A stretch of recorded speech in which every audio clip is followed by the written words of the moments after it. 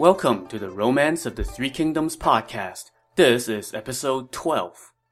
We ended the last episode with Dong Zhuo having been lured back to the capital, thinking that the emperor is about to abdicate and give him the throne. And he kept thinking that despite a number of ominous signs along the way telling him otherwise.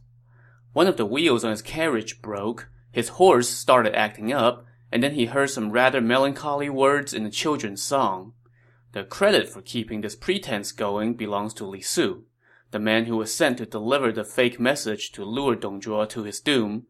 At every turn, Li Su explained away what looked like bad omens and turned them into auspicious signs instead, and Dong Zhuo ate it up. But the lyrics of the children's song were not, as Li Su has said, foretelling Dong Zhuo's rise to the throne. Instead, they foretold his downfall. The meaning of the words can't be explained without actually seeing the Chinese characters, so instead of trying to explain it verbally on this podcast, I posted a visual explanation on the website, so check it out at threekingdomspodcast.com, spelled with the number 3. It's a type of Chinese wordplay that we'll see again later in the novel, and it's pretty neat. The next morning, Dong Zhuo set out for court. Along the way, he saw a Taoist priest wearing a dark robe and a white headdress and carrying a long staff. Tied to the staff was a 10-foot-long piece of white cloth, and at either end of the cloth was written the character for mouth. Dong Zhuo turned once again to the Wikipedia of Chinese omens, aka Li Su, and Li Su, perhaps running out of lies by this point, simply dismissed the priest as a loon and told the guards to chase him off. But of course, we know that this was a sign of something. And guess what? There is a visual explanation for this sign as well on the website. Moving on, Dong Zhuo made his way to court, and all the officials were there in their ceremonial robes, lining the path to welcome him. Li Su, with his hand resting on his sword, escorted Dong Zhuo's carriage forward. When they got to a side gate on the north side of the palace, only the 20-some people surrounding the carriage were allowed through, and most of the soldiers in Dong Zhuo's entourage were kept out. As they proceeded toward the palace, Dong Zhuo looked up and saw in the distance Wang Yun and a number of officials standing by the palace entrance with swords drawn. Sensing that something wasn't quite right, Dong Zhuo asked Li Su why the swords were out. At this point, Li Su didn't even bother making up an answer. He just remained quiet and kept pushing the carriage forward. Wang Yun now shouted, "The traitor is here! Where are the guards?" At this signal, 100-some soldiers sprang out of hiding and stabbed at Dong Zhuo with their halberds and lances. However, Dong Zhuo had taken the precaution of wearing a suit of armor, and that protected him from any fatal wounds, but they did manage to stab him in the shoulder and send him tumbling off his carriage. "Lu Bu, my son, where are you?" Dong Zhuo cried out in desperation. Lu Bu flashed out from behind the carriage, but he was not there to save Dong Zhuo. "By the decree of the emperor, the traitor must die!" Lu Bu shouted as his halberd pierced Dong Zhuo's throat. Li Su then immediately cut off Dong Zhuo's head and picked it up. Lu Bu now held his halberd in one hand and pulled out the imperial decree with the other and shouted, "The emperor has decreed that only the traitor Dong Zhuo shall die. No one else will be implicated." Upon hearing this, all the officers and soldiers present hailed the emperor, and thus ended the tumultuous reign of Dong Zhuo. And yes, he was a villain deserving of poem, and someone later wrote these lines. Success would have placed him on the throne itself. Failing that, he meant to have an easy life of wealth. Yet who could have known that heaven placed no favors? His palace just built, and already was heard his death knell. So Dong Zhuo was dead at last, but the purge was just beginning. Apparently when Lu Bu yelled that no one else shall be implicated, he actually just meant that none of the people in the entourage shall be implicated, because that leniency was definitely not extended beyond the palace gates. First, Lu Bu shouted, "Li Ru was always Dong Zhuo's agent of evil. Who will go arrest him?" Li Su immediately volunteered, but before he could even get going, they heard a ruckus outside the palace, and a messenger reported that Li Ru's own servant had already tied him up and brought him to court. Wang Yun didn't waste any time and immediately ordered that he be taken to the marketplace and beheaded. Wang Yun then ordered Lu Bu, Li Su, and Huang Fusong, one of the heroes of the battles against the Yellow Turban rebels, to lead 50,000 soldiers, march to Meiwu, and arrest Dong Zhuo's family and confiscate his property. Then they put Dong Zhuo's body on public display in the streets. Seeing how fat Dong Zhuo was, the soldiers who stood guard lit a fire in his navel, and his melted fat flowed all over the ground. So yeah, some pretty gruesome stuff there. But the people of the city certainly did not seem to mind. Everyone who passed by punched Dong Zhuo's severed head and stomped on his corpse. Meanwhile, back at Meiwu, the 4 generals that Dong Zhuo had left in charge, Li Jue, Guo Si, Zhang Ji, and Fan Chou, got word that their master had been killed, so the 4 of them fled overnight with their men to Liang province. Remember that this was where Dong Zhuo was stationed before his rise, so these guys were running back to their base of power. When Lu Bu got to Meiwu, he went and picked up Diao Chan, and sadly, this is pretty much where Diao Chan's relevance in our story ends. We'll hear her mentioned a couple more times in passing, but that's it. No big love scene to go out on, no grand exit. I always thought this was a bit of a letdown, given her vital role in the last couple episodes. But in any case, after Lu Bu picked up Diao Chan, Huang Fusong ordered that all the innocent young boys and girls in the city are to be released, but anyone related to Dong Zhuo, no matter how old or young, were all executed. Dong Zhuo's brother and nephew were both beheaded and put on public display.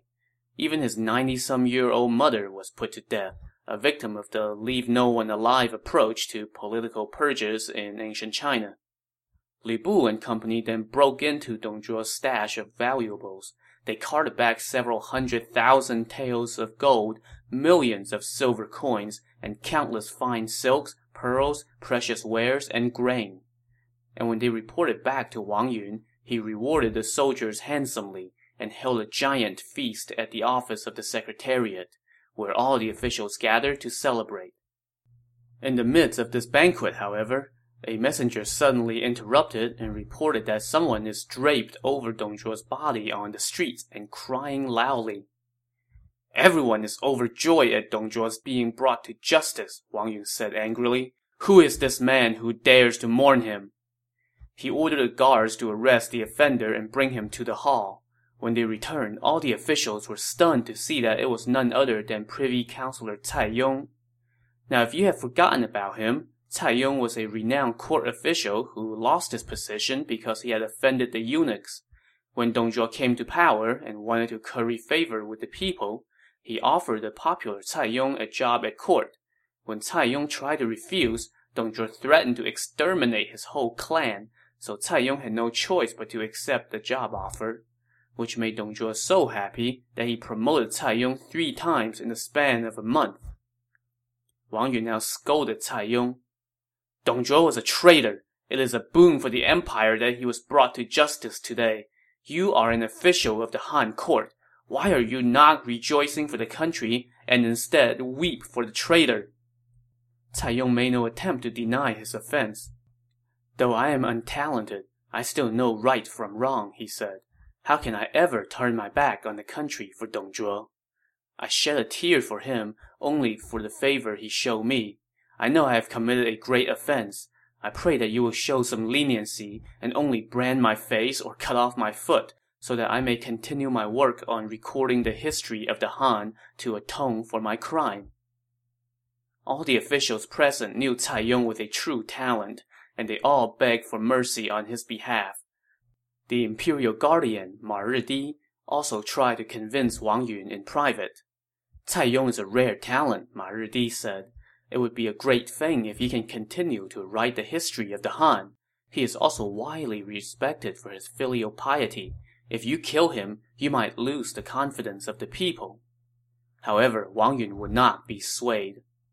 Centuries ago, the Emperor Wu spared Sima Qian. Later, he wrote a slanderous history book that spread and survived to this day. Right now, the country's destiny is uncertain, and the court is in chaos. We cannot allow such a man to hang around a young emperor and wield the pen, otherwise he would defame us. Okay, so a little background is in order here. The man that Wang Yun mentions, Sima Qian, is widely considered today to be one of the greatest Chinese historians. He lived from about 145 to 86 BC, so a good 300 years before where we are in the novel. He got on the wrong side of a political battle and was sentenced to death by the emperor. However, the sentence was later commuted to castration and imprisonment. But after he was released from prison, Sima Qian, being a gentleman scholar, was expected to commit suicide in keeping with the customs of the day. Instead, though, he chose to live on as a eunuch so that he could finish writing his histories. His defining work, The Records of the Grand Historian, covers a 2,500-year period that stretches from the time of the legendary ancient sage ruler, the Yellow Emperor, to the Han Dynasty in the 2nd century BC. It is one of the most influential works in Chinese and world history. But during his own time, namely the Han Dynasty, Sima Qian's work was criticized for not being sufficiently complimentary of the House of Han, and that's why Wang Yun cited him as a precedent in why he could not allow Cai Yong to live. So Wang Yun refused to take Ma Ridi's advice. Ma Ridi had no recourse and left. He later told the other officials in secret, "May Wang Yun have no posterity. Able men of character are the mainstay of the country, and laws are its basis. When you destroy the mainstay and the basis, how can the country long endure?" But despite everyone's pleading, Wang Yun ordered that Cai Yong be put in prison and then strangled. Scholars of the time all wept upon hearing the news, and in later times, many concluded that while Cai Yong was wrong to weep for Dong Zhuo, Wang Yun overreacted in killing him. But for the time being, Dong Zhuo is dead, his top advisor Li Ru is dead, his whole family is dead, even the guy who dared to shed a tear for him is dead. But there are still 4 generals of his who are hanging around in the west. Li Jue, Guo Si, Zhang Ji, and Fan Chou had fled to Shanxi. They then sent a messenger to Chang'an begging for amnesty, but Wang Yun was in no mood to grant this request. "Those 4 all contributed to Dong Zhuo's tyranny," he said. "Even though we have issued a general pardon, it will not extend to those 4. When the courier returned with this message, Li Jue said, "Well, since we can't get amnesty, we should split up and let each man fend for himself." However, his advisor Jia Xu disagreed. "If you guys abandon your army and flee alone, a single constable can arrest you," he said. "Why not recruit an army from the locals and lay siege to Chang'an to avenge Dong Zhuo instead? If you succeed, then you can bring order back to the empire in the name of the court. And if you fail, you can still flee." Li Jue and company took Jia Xu's suggestion. They spread a rumor around the area that Wang Yun was planning to massacre the whole population in the region. This put the whole region on edge. Li Jue then sent around another message saying, "Why die for nothing? Follow me and rebel instead." This ploy got him more than 100,000 recruits. He split these men into 4 armies and set out for Chang'an. Along the way, they ran to Niu Fu, a commander in the imperial court and one of Dong Zhuo's sons-in-law. He was leading 5,000 men and was on his way to avenge his father-in-law. So they combined their forces, with Niu Fu serving as the vanguard. When Wang Yun heard about this invasion, he immediately met with Lu Bu. "Minister, have no fear," Lu Bu said. "Such scoundrels are no concern." He then ordered Li Su to lead a force out to meet the enemy. Li Su's forces ran into Niu Fu's vanguard, and they engaged in battle. Niu Fu could not hold his ground and fell back. But that night, Niu Fu led a surprise attack on Li Su's camp. Li Su's men were unprepared, and they fled in every direction, and more than half were killed. When Li Su fled back to see Lu Bu, the latter was not amused. "How dare you blunt our fighting spirit," Lu Bu said. He then immediately had Li Su executed and put his head on display at the camp entrance as a warning. The next day, Lu Bu went out to take on Niu Fu himself. Considering that Niu Fu couldn't even beat Li Su, how in the world was he going to hold up against Lu Bu? So once again, he fell back in defeat. That night, Niu Fu summoned his confidant, Hu Qi-er, and said to him, Lu Bu is extremely valiant and unbeatable. Let's just secretly take a bunch of valuables and flee with a few bodyguards before Li Jue and the others find out. Hu Qi-er agreed, and the two gathered up some gold and pearls and abandoned camp that night, accompanied only by 3 or 4 bodyguards. But when they came upon a river, Hu Qi-er started getting ideas. In his greed for the valuables they were carrying, he killed Niu Fu and brought his head to Lu Bu. But instead of getting a reward, he got his comeuppance. Lu Bu asked the bodyguards how this came about, and they told him that Hu Qi-er killed his master to steal his valuables. Lu Bu did not take kindly to such a dishonorable act, and he ordered that Hu Qi-er be executed. With that little bit of justice done, Lu Bu and his army marched forward to meet Li Jue's main force. Before Li Jue could even get his men to line up in battle formation, Lu Bu led his army and swept in. Li Jue's army could not withstand the attack and fell back some 15 miles before they could regroup and set up camp by the foot of a mountain. Li Jue then met with his 3 comrades to discuss how to proceed. Lu Bu is all brawn and no brains, so there's no need to worry, Li Jue said. I will lead my men to guard the entrance to the valley. Each day, I will goad him into combat. General Guo can harass the rear of his army. When you hear the gong, attack. When you hear drums, fall back. Meanwhile, General Zhang and General Fan will each lead an army and make straight for Chang'an. That way, the enemy will be under siege on both ends and will lose for sure. Everyone agreed with Li Jue's plan, so when Lu Bu's army arrived at the foot of the mountain, Li Jue led his men out to challenge for combat. Lu Bu was angered to see the show of defiance and charged forward. As soon as he charged, however, Li Jue ordered a retreat onto the mountain, and soldiers stationed on the slopes rained down rocks to prevent Lu Bu's men from making their way up. While this was happening, Lu Bu got word that Guo Si was attacking the rear of his formation, so he quickly turned around to put out that fire. As soon as he did this, though, drums rolled and Guo Si's forces retreated before Lu Bu could engage them. And just as Lu Bu was about to call it a day, the sound of gongs rang across the hills, and Li Jue's forces came down from the hills again.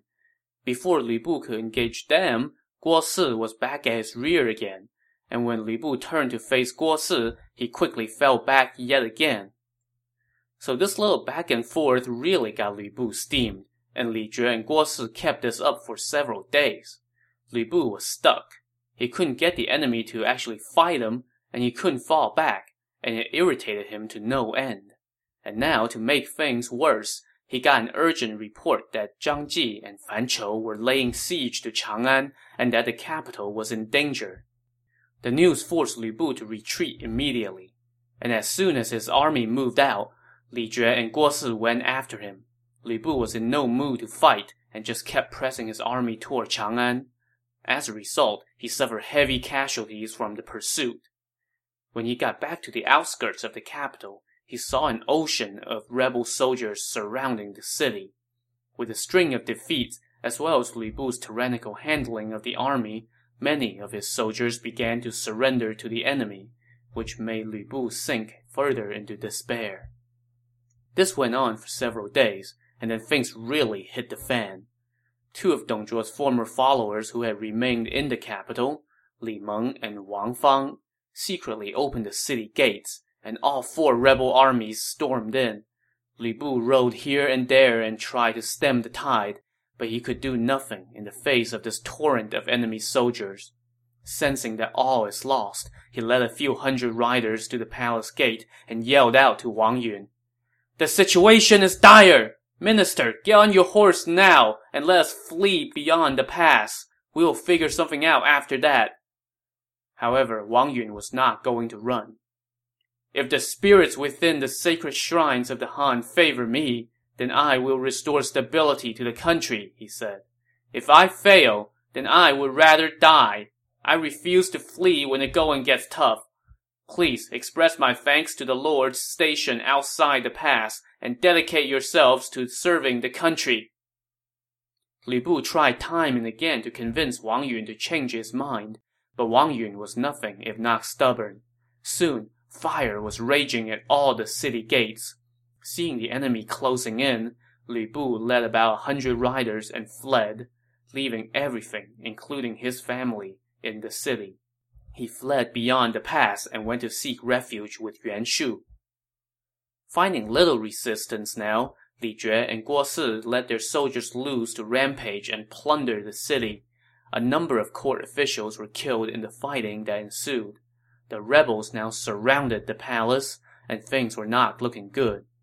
Seeing the rebels close in, the courtiers asked the emperor to step up to one of the palace gates and try to put an end to the onslaught. When Li Jue saw the yellow canopy, which is used only by the emperor, he ordered his men to halt, and they all hailed the emperor.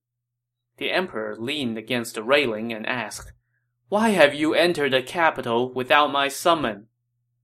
Li Jue and Guo Si looked up and replied, "Prime Minister Dong was your majesty's loyal servant, but he was murdered by Wang Yun for no reason. We have come to avenge him, not to incite rebellion. If we see Wang Yun, we will call off our soldiers." Wang Yun was standing next to the emperor during all this, and when he heard what the rebels were demanding, he turned to the emperor and said, "Everything I have done was for the imperial house. With things as they are, your majesty should not place my fate above that of the empire. Please allow me to go meet these rebels." The emperor could not bear to let Wang Yun go, but Wang Yun leaped down from the gate and cried, "Here I am!" Li Jue and Guo Si pulled out their swords and scowled. What crime did Prime Minister Dong commit to warrant his death? That traitor's unspeakable crimes filled the heavens and the earth, Wang Yun answered. When he was killed, everyone in Chang'an rejoiced. Are you two the only ones who haven't heard? Even if the Prime Minister was guilty, what crimes did we two commit that you should refuse to grant us amnesty? Li Jue and Guo Si asked, but Wang Yun was done talking. Enough talk, traitors! I am prepared to face my death. The two rebel leaders obliged, and they cut down Wang Yun at the foot of the gate.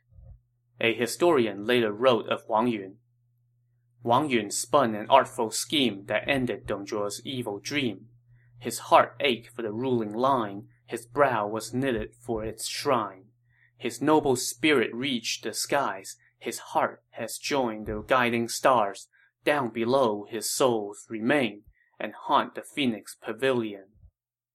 So that's the end of Wang Yun, a loyal official who did such a great service to the country, but saw it all slip away in the blink of an eye. In retrospect, perhaps he really shouldn't have been so intransigent in his refusal to extend amnesty to Dong Zhuo's lieutenants. And in the end, this obstinacy nullified everything he accomplished, and as we will soon see, things will quickly become even worse than they were under Dong Zhuo. After they killed Wang Yun, the rebel generals sent their soldiers to kill all of his family, an act that made everyone who heard shed a tear. But the rebels weren't done quite yet.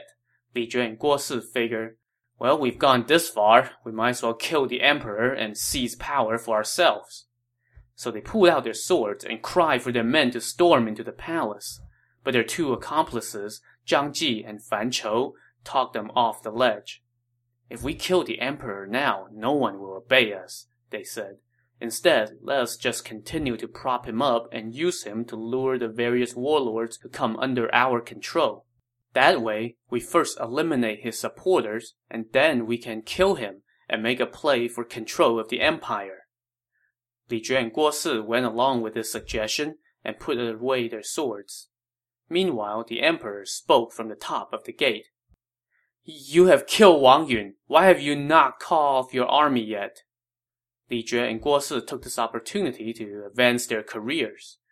Your humble servants have rendered service to the house of Han, but your highness has not yet conferred titles upon us. Therefore, we dare not tell our armies to stand down. When the emperor asked what titles they wanted, The 4 rebel generals each wrote down the position they desired and sent it up to the emperor.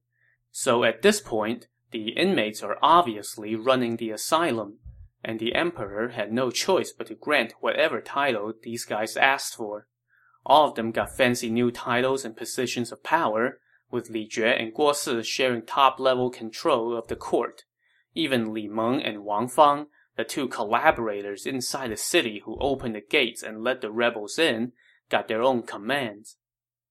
Thus satisfied, the rebels thanked His Majesty for his great kindness and led their armies out of the city. They then ordered their men to go search for Dong Zhuo's remains. All they could find, however, were some scraps of skin and bones. So instead of a body, they had a sculptor make a statue of Dong Zhuo out of fragrant wood to use as a stand-in. They dressed the statue in royal robes and put it, along with the remains, in a royal coffin. When an auspicious date rolled around, they set out to bury Dong Zhuo at Meiwu. But before they could get the coffin in the ground, the heavens opened up and a thunderstorm raged.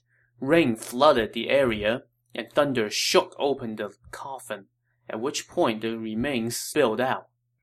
Li Jue and company waited till the storm subsided and tried again to bury their dead master, but then the storm returned again and again.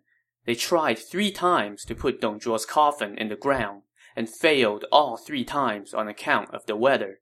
By now, what few scraps remained of Dong Zhuo had been destroyed by lightning. I guess people weren't kidding when they said that Dong Zhuo's crimes enraged both men and heaven. Their macabre funereal failure notwithstanding, though, things were looking pretty good for Li Jue and Guo Si.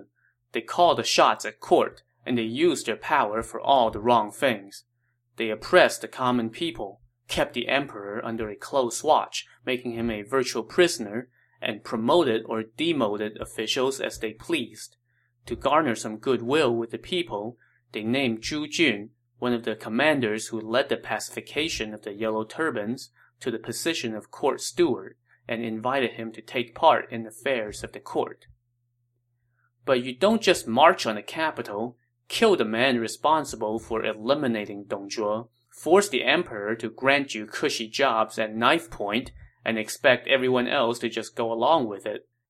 There soon came a report that Ma Teng, the governor of Xiliang and one of the leaders of the coalition against Dong Zhuo, had joined forces with Han Sui, the imperial protector of Bing province, and that the 2 of them were on their way to the capital with an army more than 100,000 strong, and they were declaring that they were going to bring the rebels to justice.